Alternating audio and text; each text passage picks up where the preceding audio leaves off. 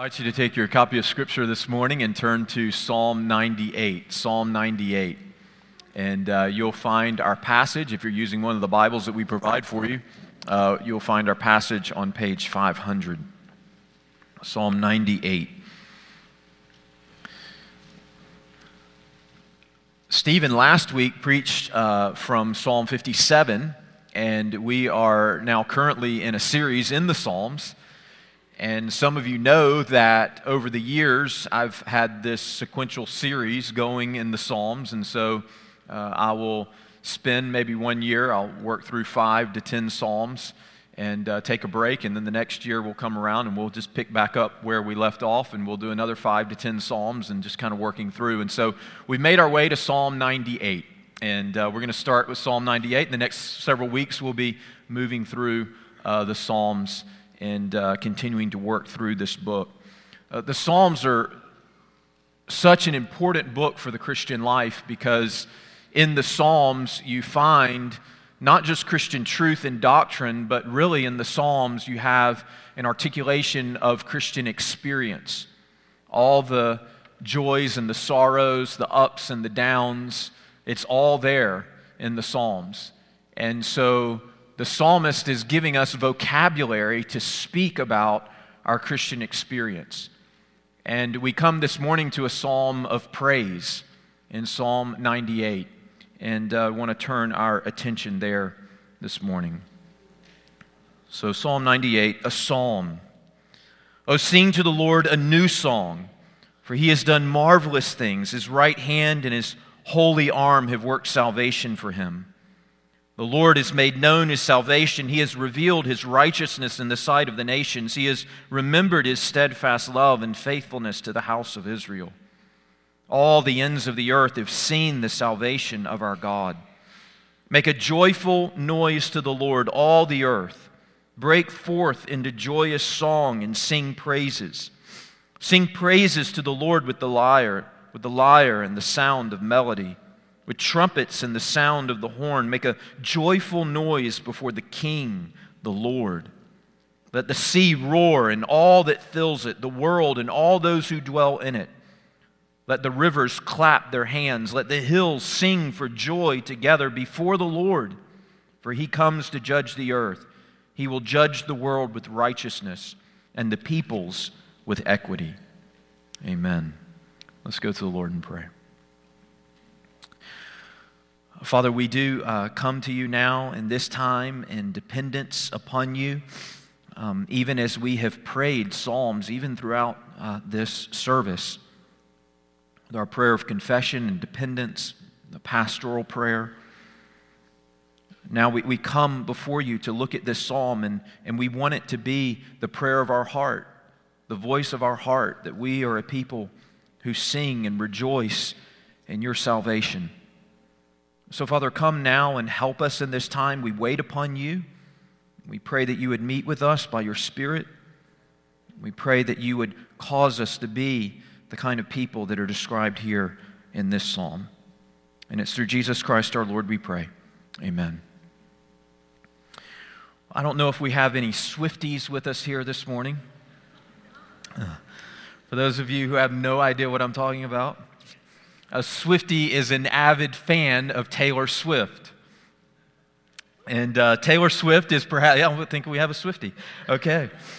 Taylor Swift is perhaps the biggest pop music star of our generation. Now, you might ask, well, how big of a pop star is she? Well, Taylor Swift's most recent music tour exceeded, as many of you know, $1 billion in revenue, becoming the highest grossing music tour in history. And folks have projected that if sales remain as they are and she completes the tour, that by the time the tour is over, she will eclipse $2 billion in earnings. Here's the thing. Psalm 98 describes a concert of much grander proportions, a concert that dwarfs the Swift tour. It is a cosmic concert with God at the center and all creation singing his praise. And the invitation of Psalm 98, and it's really more than an invitation, it's a summons, it's a decree, it's a command. The decree, the summons, the command of Psalm 98 is that we join in this concert and that we sing to the Lord. This call to sing is actually a unique emphasis in Christianity, and I would say a uniquely joyful and happy emphasis. Christians are a singing people. Listen to John Piper's words on this point, and I'm going to cite this. It's a little bit of a long quote, but I believe it'll be beneficial. He writes, quote, "I don't think there are any other religions that sing like Christians sing. Christians really make music over their faith. I think that is an amazing and unique thing. I don't think there are any other faiths in the world that come close. In fact, some faiths like Islam don't even believe in singing. The fact that Christianity is a singing religion bears witness not only to the way we are wired as human beings, but to the kind of God we have. God is so valuable and so beautiful and so multifaceted in His perfections that to leave out the emotional component and not let it spill over in poetry and song would be to leave out a key element in worship. I really don't have a lot of patience, frankly, with Christians who want to put a lid on music and singing, or put it back 5 centuries, or limit it to one kind of instrument, or take away all instrumental music and just let it be voice. I think that all of that is hopelessly defeatist, because we humans have explosive souls, and the reason we do is because God is explosively beautiful and great and glorious. He is going to call out from us song and music of every kind, and we might as well just let it out and try and bring it into its deep, powerful significance with truth." End of quote. Psalm 98 is a call for us to let it out, to sing to the Lord. James Boyce observes that Psalm 98 is, quote, "one of the most joyful songs in the Bible. It is noisy and effervescent from its beginning to its end." End of quote. So let's look at Psalm 98 more closely this morning. And as we do, may we be a people who respond to its joyful summons with joyful song to the Lord. We'll look at the psalm in 3 parts. It actually divides nicely into 3 stanzas. First, we'll consider a call for the people of God to sing. Secondly, a call for the whole earth to sing. And third, a call for all creation to sing. So look there in verses 1 through 3, and we see a call for the people of God to sing. "Oh, sing to the Lord a new song, for He has done marvelous things. His right hand and His holy arm have worked salvation for Him. The Lord has made known His salvation. He has revealed His righteousness in the sight of the nations. He has remembered His steadfast love and faithfulness to the house of Israel. All the ends of the earth have seen the salvation of our God." In the original language here, the opening line of Psalm 98 is a command. It is an imperative. Sing to the Lord. And notice the psalmist then announces the reason why we are to sing. He writes in Psalm 98 verse 1, "Sing to the Lord a new song, for He has done marvelous things." So that's the reason why we are to sing to the Lord, because the Lord has done marvelous things. Now, what are these marvelous things?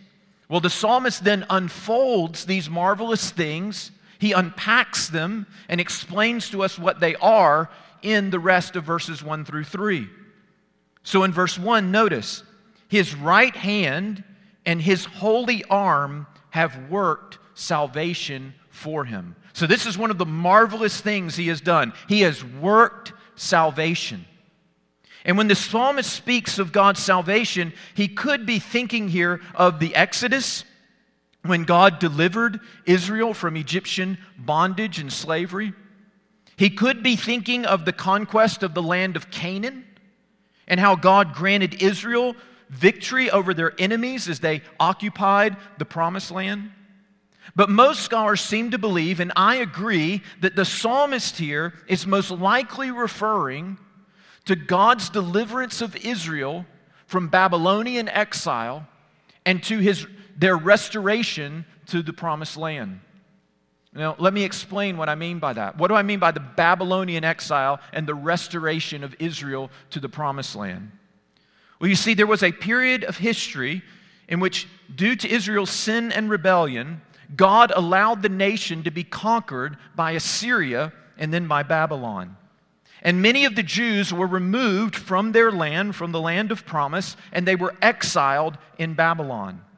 But after 70 years of exile, after 70 years of being under these oppressive regimes, God providentially and graciously delivered Israel and allowed them to return to the land. They were delivered from Babylonian exile.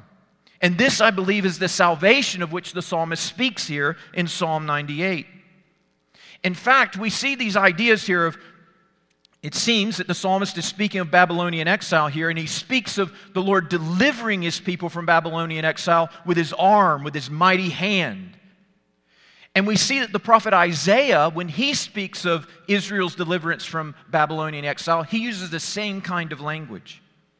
So in Isaiah chapter 41, verse 10, Isaiah there is speaking of Israel's deliverance from Babylonian exile, and he uses the same kind of language and imagery. He says, "Fear not, for I am with you. Be not dismayed, for I am your God. I will strengthen you. I will help you. I will uphold you with my righteous right hand." So this is one of the things that the Lord has done. This is one of the marvelous things that He has done for which the people of God are to sing. He has delivered them. He has worked salvation for them. But that's not all the marvelous things God has done. Not only has He worked salvation, notice there in verse 2, the Lord has made known His salvation. He has revealed His righteousness in the sight of the nations. And then he goes on in verse 3 to say, similar concept, all the ends of the earth have seen the salvation of our God. So not only has God worked salvation, but He's made it known. He's revealed it. He's done it in such a way that others can see it and witness it. This means that God's work of deliverance and salvation is not a myth. It's not a legend. It's not a fairy tale that's just made up. It's not hidden so that no one knows that it's happened. Rather, God's work of salvation is on display. It is written across the record of human history. In fact, one of the apologetics or defenses for the truthfulness of Scripture is God's perpetual preservation of the nation of Israel. It is a remarkable thing that despite all of her enemies throughout history, God has preserved the nation of Israel even to this day. And again, what we see the psalmist doing here, as he describes God's deliverance and salvation, he describes it in such a way that the prophet Isaiah uses the same kind of language, the same kind of imagery. So the psalmist here seems to be speaking of deliverance from Babylonian exile. He speaks of it in such a way that God is using His mighty hand, His arm to deliver the people. And God does this in such a way so that others see it, so that they know it. And Isaiah speaks of it in the same manner. In Isaiah 52 verse 10, speaking again of the Lord's deliverance of Israel from Babylonian exile, he says, "The Lord has bared His holy arm before the eyes of all the nations. And all the ends of the earth shall see the salvation of our God." So these are some of the marvelous things that the Lord has done. He has worked salvation. He has revealed and made known His salvation. But then notice as well in verse 3, He is also, this is another marvelous thing He has done, He has remembered His steadfast love and faithfulness to the house of Israel. So when Israel was defeated and when her enemies were victorious, when they were taken from their homes and they were exiled, when they were under oppressive regimes, it may have seemed that the Lord had forgotten them, that the Lord had forgotten His promise, that the Lord had forsaken His people. But their salvation, their deliverance is a testimony that the Lord, in fact, has remembered His steadfast love and His faithfulness. So these are the marvelous things that the Lord has done. He has worked salvation. He has made His salvation known so that others have seen it, and He has remembered His steadfast love and His faithfulness. And as a result, the psalmist says that the people of God are to sing to the Lord, and notice it there in verse 1, they are to sing to the Lord a new song. A new song for a new and a fresh deliverance. You know, in Exodus chapter 15, this is a significant point in the biblical storyline. God delivers Israel from Egyptian bondage and slavery. And as they come out of that bondage and slavery, in Exodus chapter 15, we have the song of Moses. As Moses is rejoicing in the deliverance and the salvation of God. But there does seem to be this sense that the psalmist has now that the song of Moses is an old song for an old and past deliverance. But now he's calling the people of God to sing a new song for a new and a fresh deliverance. And oh, my friends, as Christians who have experienced God's salvation and deliverance from sin and from death and from hell, through faith in the atoning blood of Jesus and through faith in the glorious resurrection of Jesus from the dead, how much more should we sing a new song to the Lord? And in fact, this is what Christians love to sing. Christians love to sing of God's salvation and deliverance through Jesus. Last week, if you were here with us for our gathered worship, one of the songs that we sang was "It Is Well With My Soul." And it's a great hymn, and every verse in that hymn is worthy of being sung. But I hear it in our voices and I see it in our faces, that our hearts swell with a special joy and confidence when we sing, "My sin, oh the bliss of this glorious thought, my sin, not in part but the whole, is nailed to the cross, and I bear it no more. Praise the Lord, O my soul." Is this not what we love to sing? To sing of the salvation of the Lord. And this is one of the reasons why the songs that we sing here at Crawford Avenue are not filled with just vague, abstract ideas about who God is. They're not primarily focused on the virtues of good morals and right behavior. But rather, the songs we sing are filled with specific and concrete truths of the gospel, of the good news of God's salvation and deliverance in Jesus.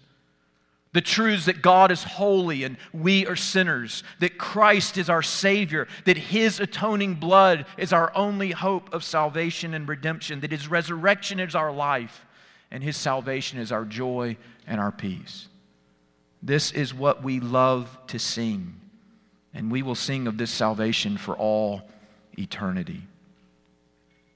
Notice, second, not only is there first a call for the people of God to sing, but second, we see a call for the whole earth to sing. A call for the whole earth to sing. Look there in verses 4 through 6. The psalmist writes, "Make a joyful noise to the Lord, all the earth. Break forth into joyous songs and sing praises. Sing praises to the Lord with the lyre and the sound of melody. With trumpets and the sound of the horn, make a joyful noise before the King, the Lord."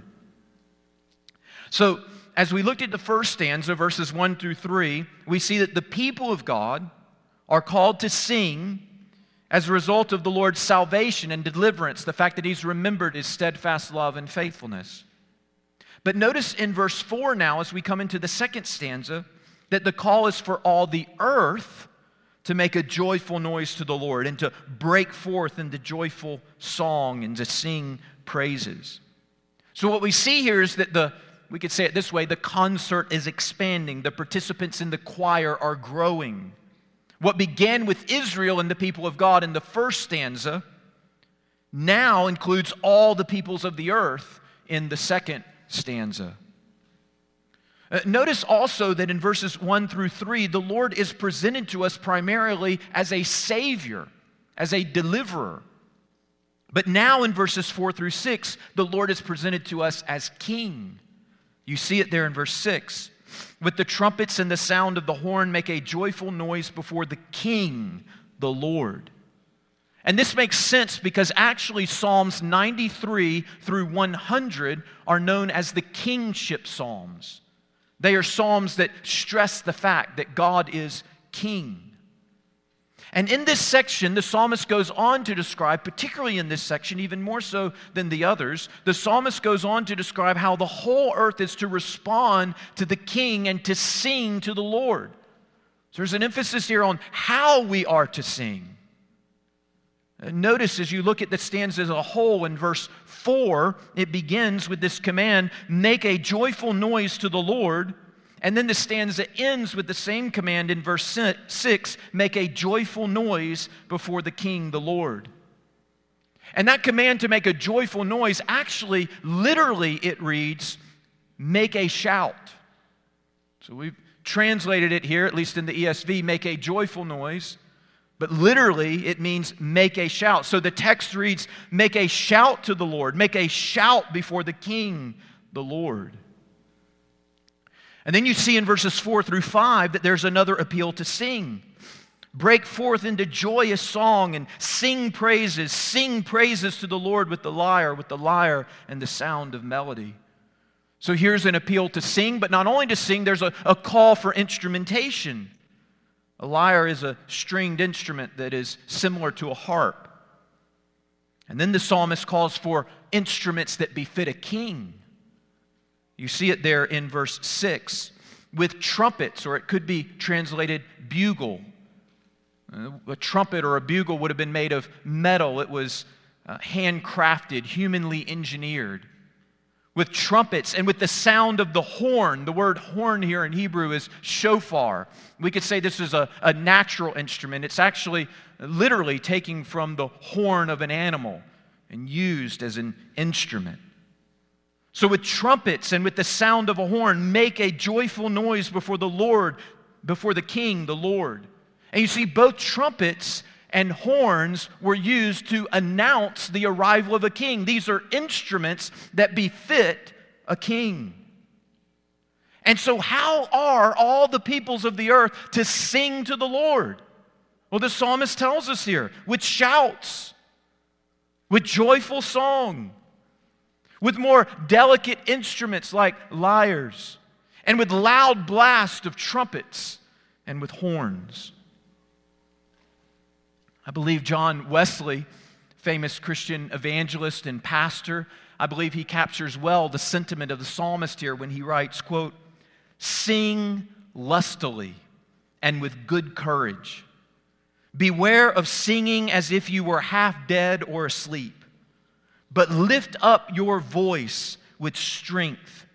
Be no more afraid of your voice now, nor more ashamed of its being heard than when you sang the songs of Satan.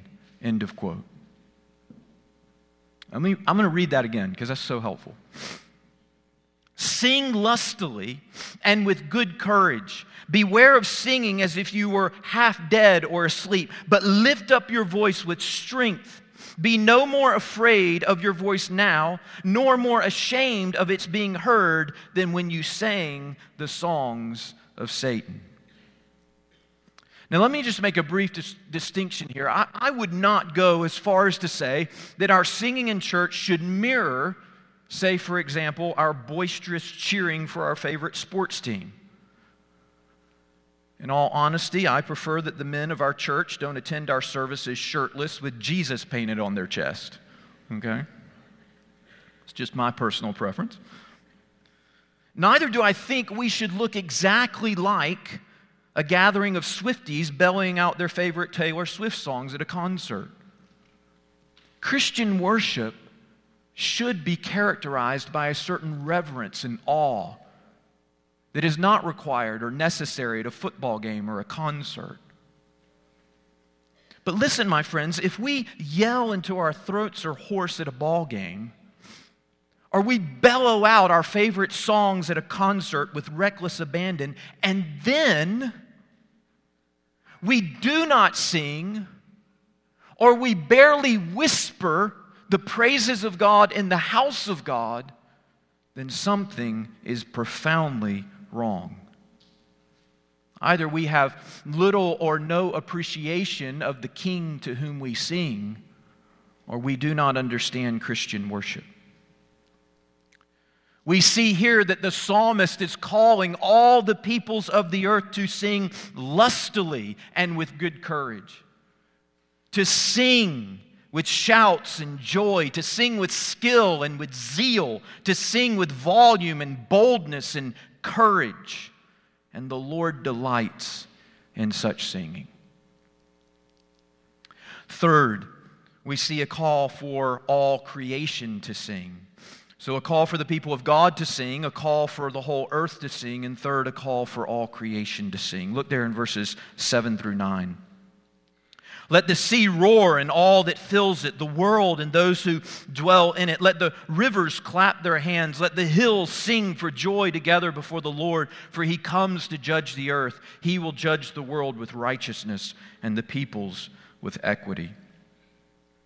So let's just think about this now as we've been working through the psalm. In verses 1 through 3, Israel is called to sing. In verses 4 through 6, all the earth is called to sing.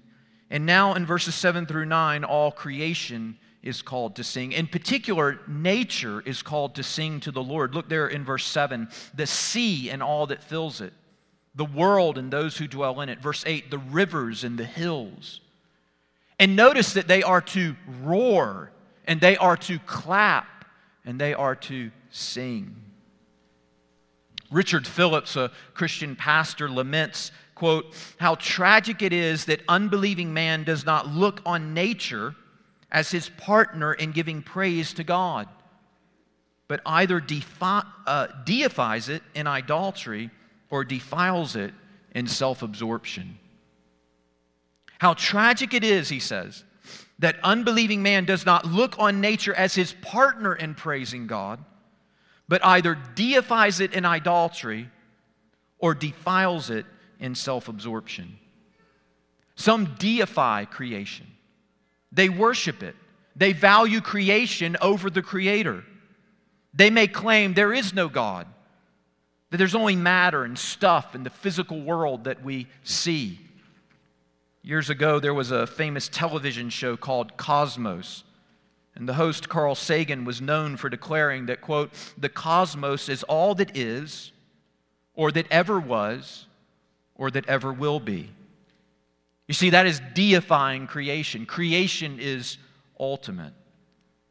On the other hand, some people defile creation in self-absorption. They conclude that the only thing that is of value, the only thing that is of worth is that which is spiritual, the soul. Therefore, the creation only exists for us to consume and then discard. But both approaches are misguided and contradict a biblical understanding of creation. Creation cannot usurp the place of God. Creation owes its existence to God. Creation should not be deified. On the other hand, creation is not inherently evil or destined to distinction. And so creation should not be defiled or discarded. Rather, creation was created by God and for the glory of God. And so why is it that the creation here in verses 7 through 8, why is it that the creation will roar, will clap, will sing in praise to God? It might not be for the reason you would naturally think. Notice there in verse 9. I'll start in verse 8. Let the rivers clap their hands. Let the hills sing for joy together before the Lord. Why? For He comes to judge the earth. He will judge the world with righteousness and the peoples with equity. So in verses 1 through 3, God is presented to us as the Savior. In verses 4 through 6, the Lord is presented to us as a king. But here in verses 7 through 9, He is presented to us as a judge. And here we learn that creation will sing to the Lord, will roar, will clap to His praise. Why? Because He comes to judge the earth. Why would creation sing to the Lord for His judgment? We actually talked about this in our series last year in Romans chapter 8. Paul speaks of this dynamic in Romans chapter 8, verses 20 to 22, when he writes, "For creation was subjected to futility, not willingly, but because of him who subjected it, in hope that the creation itself will be set free from its bondage to corruption and obtain the freedom of the glory of the children of God. For we know that the whole creation has been groaning together in pains of childbirth until now." You see, as a result of Adam and Eve's rebellion, both humanity and nature have experienced the curse of sin. So creation, on the one hand, is magnificently beautiful, and we witness that all around us. And on the other hand, creation is tragically chaotic and destructive. And hence we witness and feel the ill effects of hurricanes and tornadoes and mudslides and torrential downpours and avalanches and tsunamis and plagues and diseases. In all these ways, creation is suffering under the bondage of corruption. It is suffering under the curse of sin. But when Christ returns, and when God judges the world through Christ, creation will be set free from the curse of sin. Creation itself will be redeemed and restored and made new, and tranquility and peace and life will reign. And at that time, all creation will stand as an eternal testimony to the beauty and the glory of God. And every molecule of creation, whether animate or inanimate, will sing and resound to the glory of God. Isaac Watts is a famous hymn writer in the Christian tradition, and in 1719 he was actually moved by this text here, Psalm 98, and it led him to write a hymn that is very well known now, a hymn entitled "Joy to the World." The hymn is actually a reflection on verses 4 through 9 in this psalm, Psalm 98. Many Christians identify this hymn, "Joy to the World," with Christmas, and we often sing it around Christmas time, which is good and appropriate. But in actuality, Isaac Watts did not originally write the hymn as a reflection of Christ's first coming, his birth, but rather based on Psalm 98 here as a reflection of his second coming, when he would come to judge the world. The hymn is actually a description of Christ's glorious second coming. With that in mind, listen to the words of this famous hymn again. "Joy to the world, the Lord is come. Let earth receive her King." Remember in verse 6, the Lord is described as a king. "Let every heart prepare him room, and heaven and nature sing, and heaven and nature sing, and heaven and nature sing." That is all creation, right, as the psalmist is describing here in Psalm 98. "Joy to the earth, the Savior reigns." There's kingship language again, right? He reigns, he rules. "Let men their songs employ, while fields and floods, rocks, hills, and plains," that's all creation, right? That's nature. "Repeat the sounding joy, repeat the sounding joy, repeat the sounding joy." Now listen to verse 3. "No more let sins and sorrows grow, nor thorns infest the ground. He comes to make his blessings flow, far as the curse is found." Far as the curse is found. Far as the curse is found. This is the reason creation sings, right? This is what the psalmist is speaking of in Psalm 98. When God finally judges the world, the curse of sin will be ultimately eradicated and creation will be fully restored and redeemed.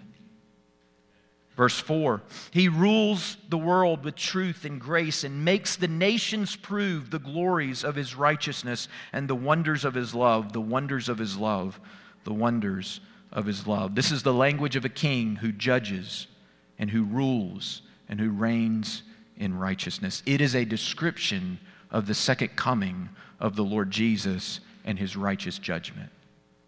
And when he comes, creation will sing. So we've seen here a call for the people of God to sing, a call for all the earth to sing, a call for all creation to sing. And the question is, have you joined the song? Have you joined the cosmic song that will ring for all eternity? Do you sing? The psalmist here is issuing an invitation. It's more a command, a decree, a summons to sing of the Lord's salvation, to sing of His kingly reign, to sing of His righteous judgment. If you have not already looked to Christ in faith, let me encourage you even now to trust in His atoning death on the cross for your salvation, to bow your knee and yield to Him as King, and to look with expectation and with longing to His second coming, where He will come to judge and restore creation to its right order. And my friends, as we trust, and as we yield, and as we wait, let us sing. Let us sing to the Lord a new song. As we close, I want to give you 3 practical ways that you can do that. First, in Sunday morning gathered worship. What an extraordinary blessing it is that we are given the privilege and the opportunity to gather on Sunday mornings to worship the Lord. Come ready to sing lustily, to sing with good courage. Second, you can check out our church's song list that John has put together. I'm grateful that he has done this. It's entitled Avenue Music on Spotify. And so if you have access to Spotify, you can go check out Avenue Music, and the list of our songs are there. You can listen to them anytime you want to, and you can allow the words of those songs to be hidden in your own heart, which will not only do you well personally, but will prepare you to sing on Sunday mornings. And then third and finally, commit to a life of song. Commit to a life of song. Commit to a person who, by God's grace, will sing in the shower and in the car and with the people of God. And as you sing, not only will your singing bring glory to God, but it will change you. As you sing the truths of God's glory and salvation and deliverance and kingly reign and coming judgment, you will find fresh faith and hope and love and strength and grace to celebrate the joys of life and to faithfully persevere in daily trials and sorrows. May we be a people who sing to the Lord. Let's pray. Father, we thank you for this psalm, and we thank you, Lord, that you have created us, Lord, to sing. That our faith is not just facts and truth, but, Lord, it is reality to be rejoiced in our hearts, to be experienced at an emotional level, and for that to be expressed through poetry and through song. Father, we do pray that you would make us a singing people. And Lord, I thank you, even as I preach this message, I thank you, Lord, for the faithfulness of our congregation to sing. For so many in our congregation who delight in singing and rejoicing in you, and what an encouragement it is to me and to all of us. Lord, help us to be a people who sing to you and who encourage one another through song. And it's through Jesus Christ our Lord we ask it. Amen.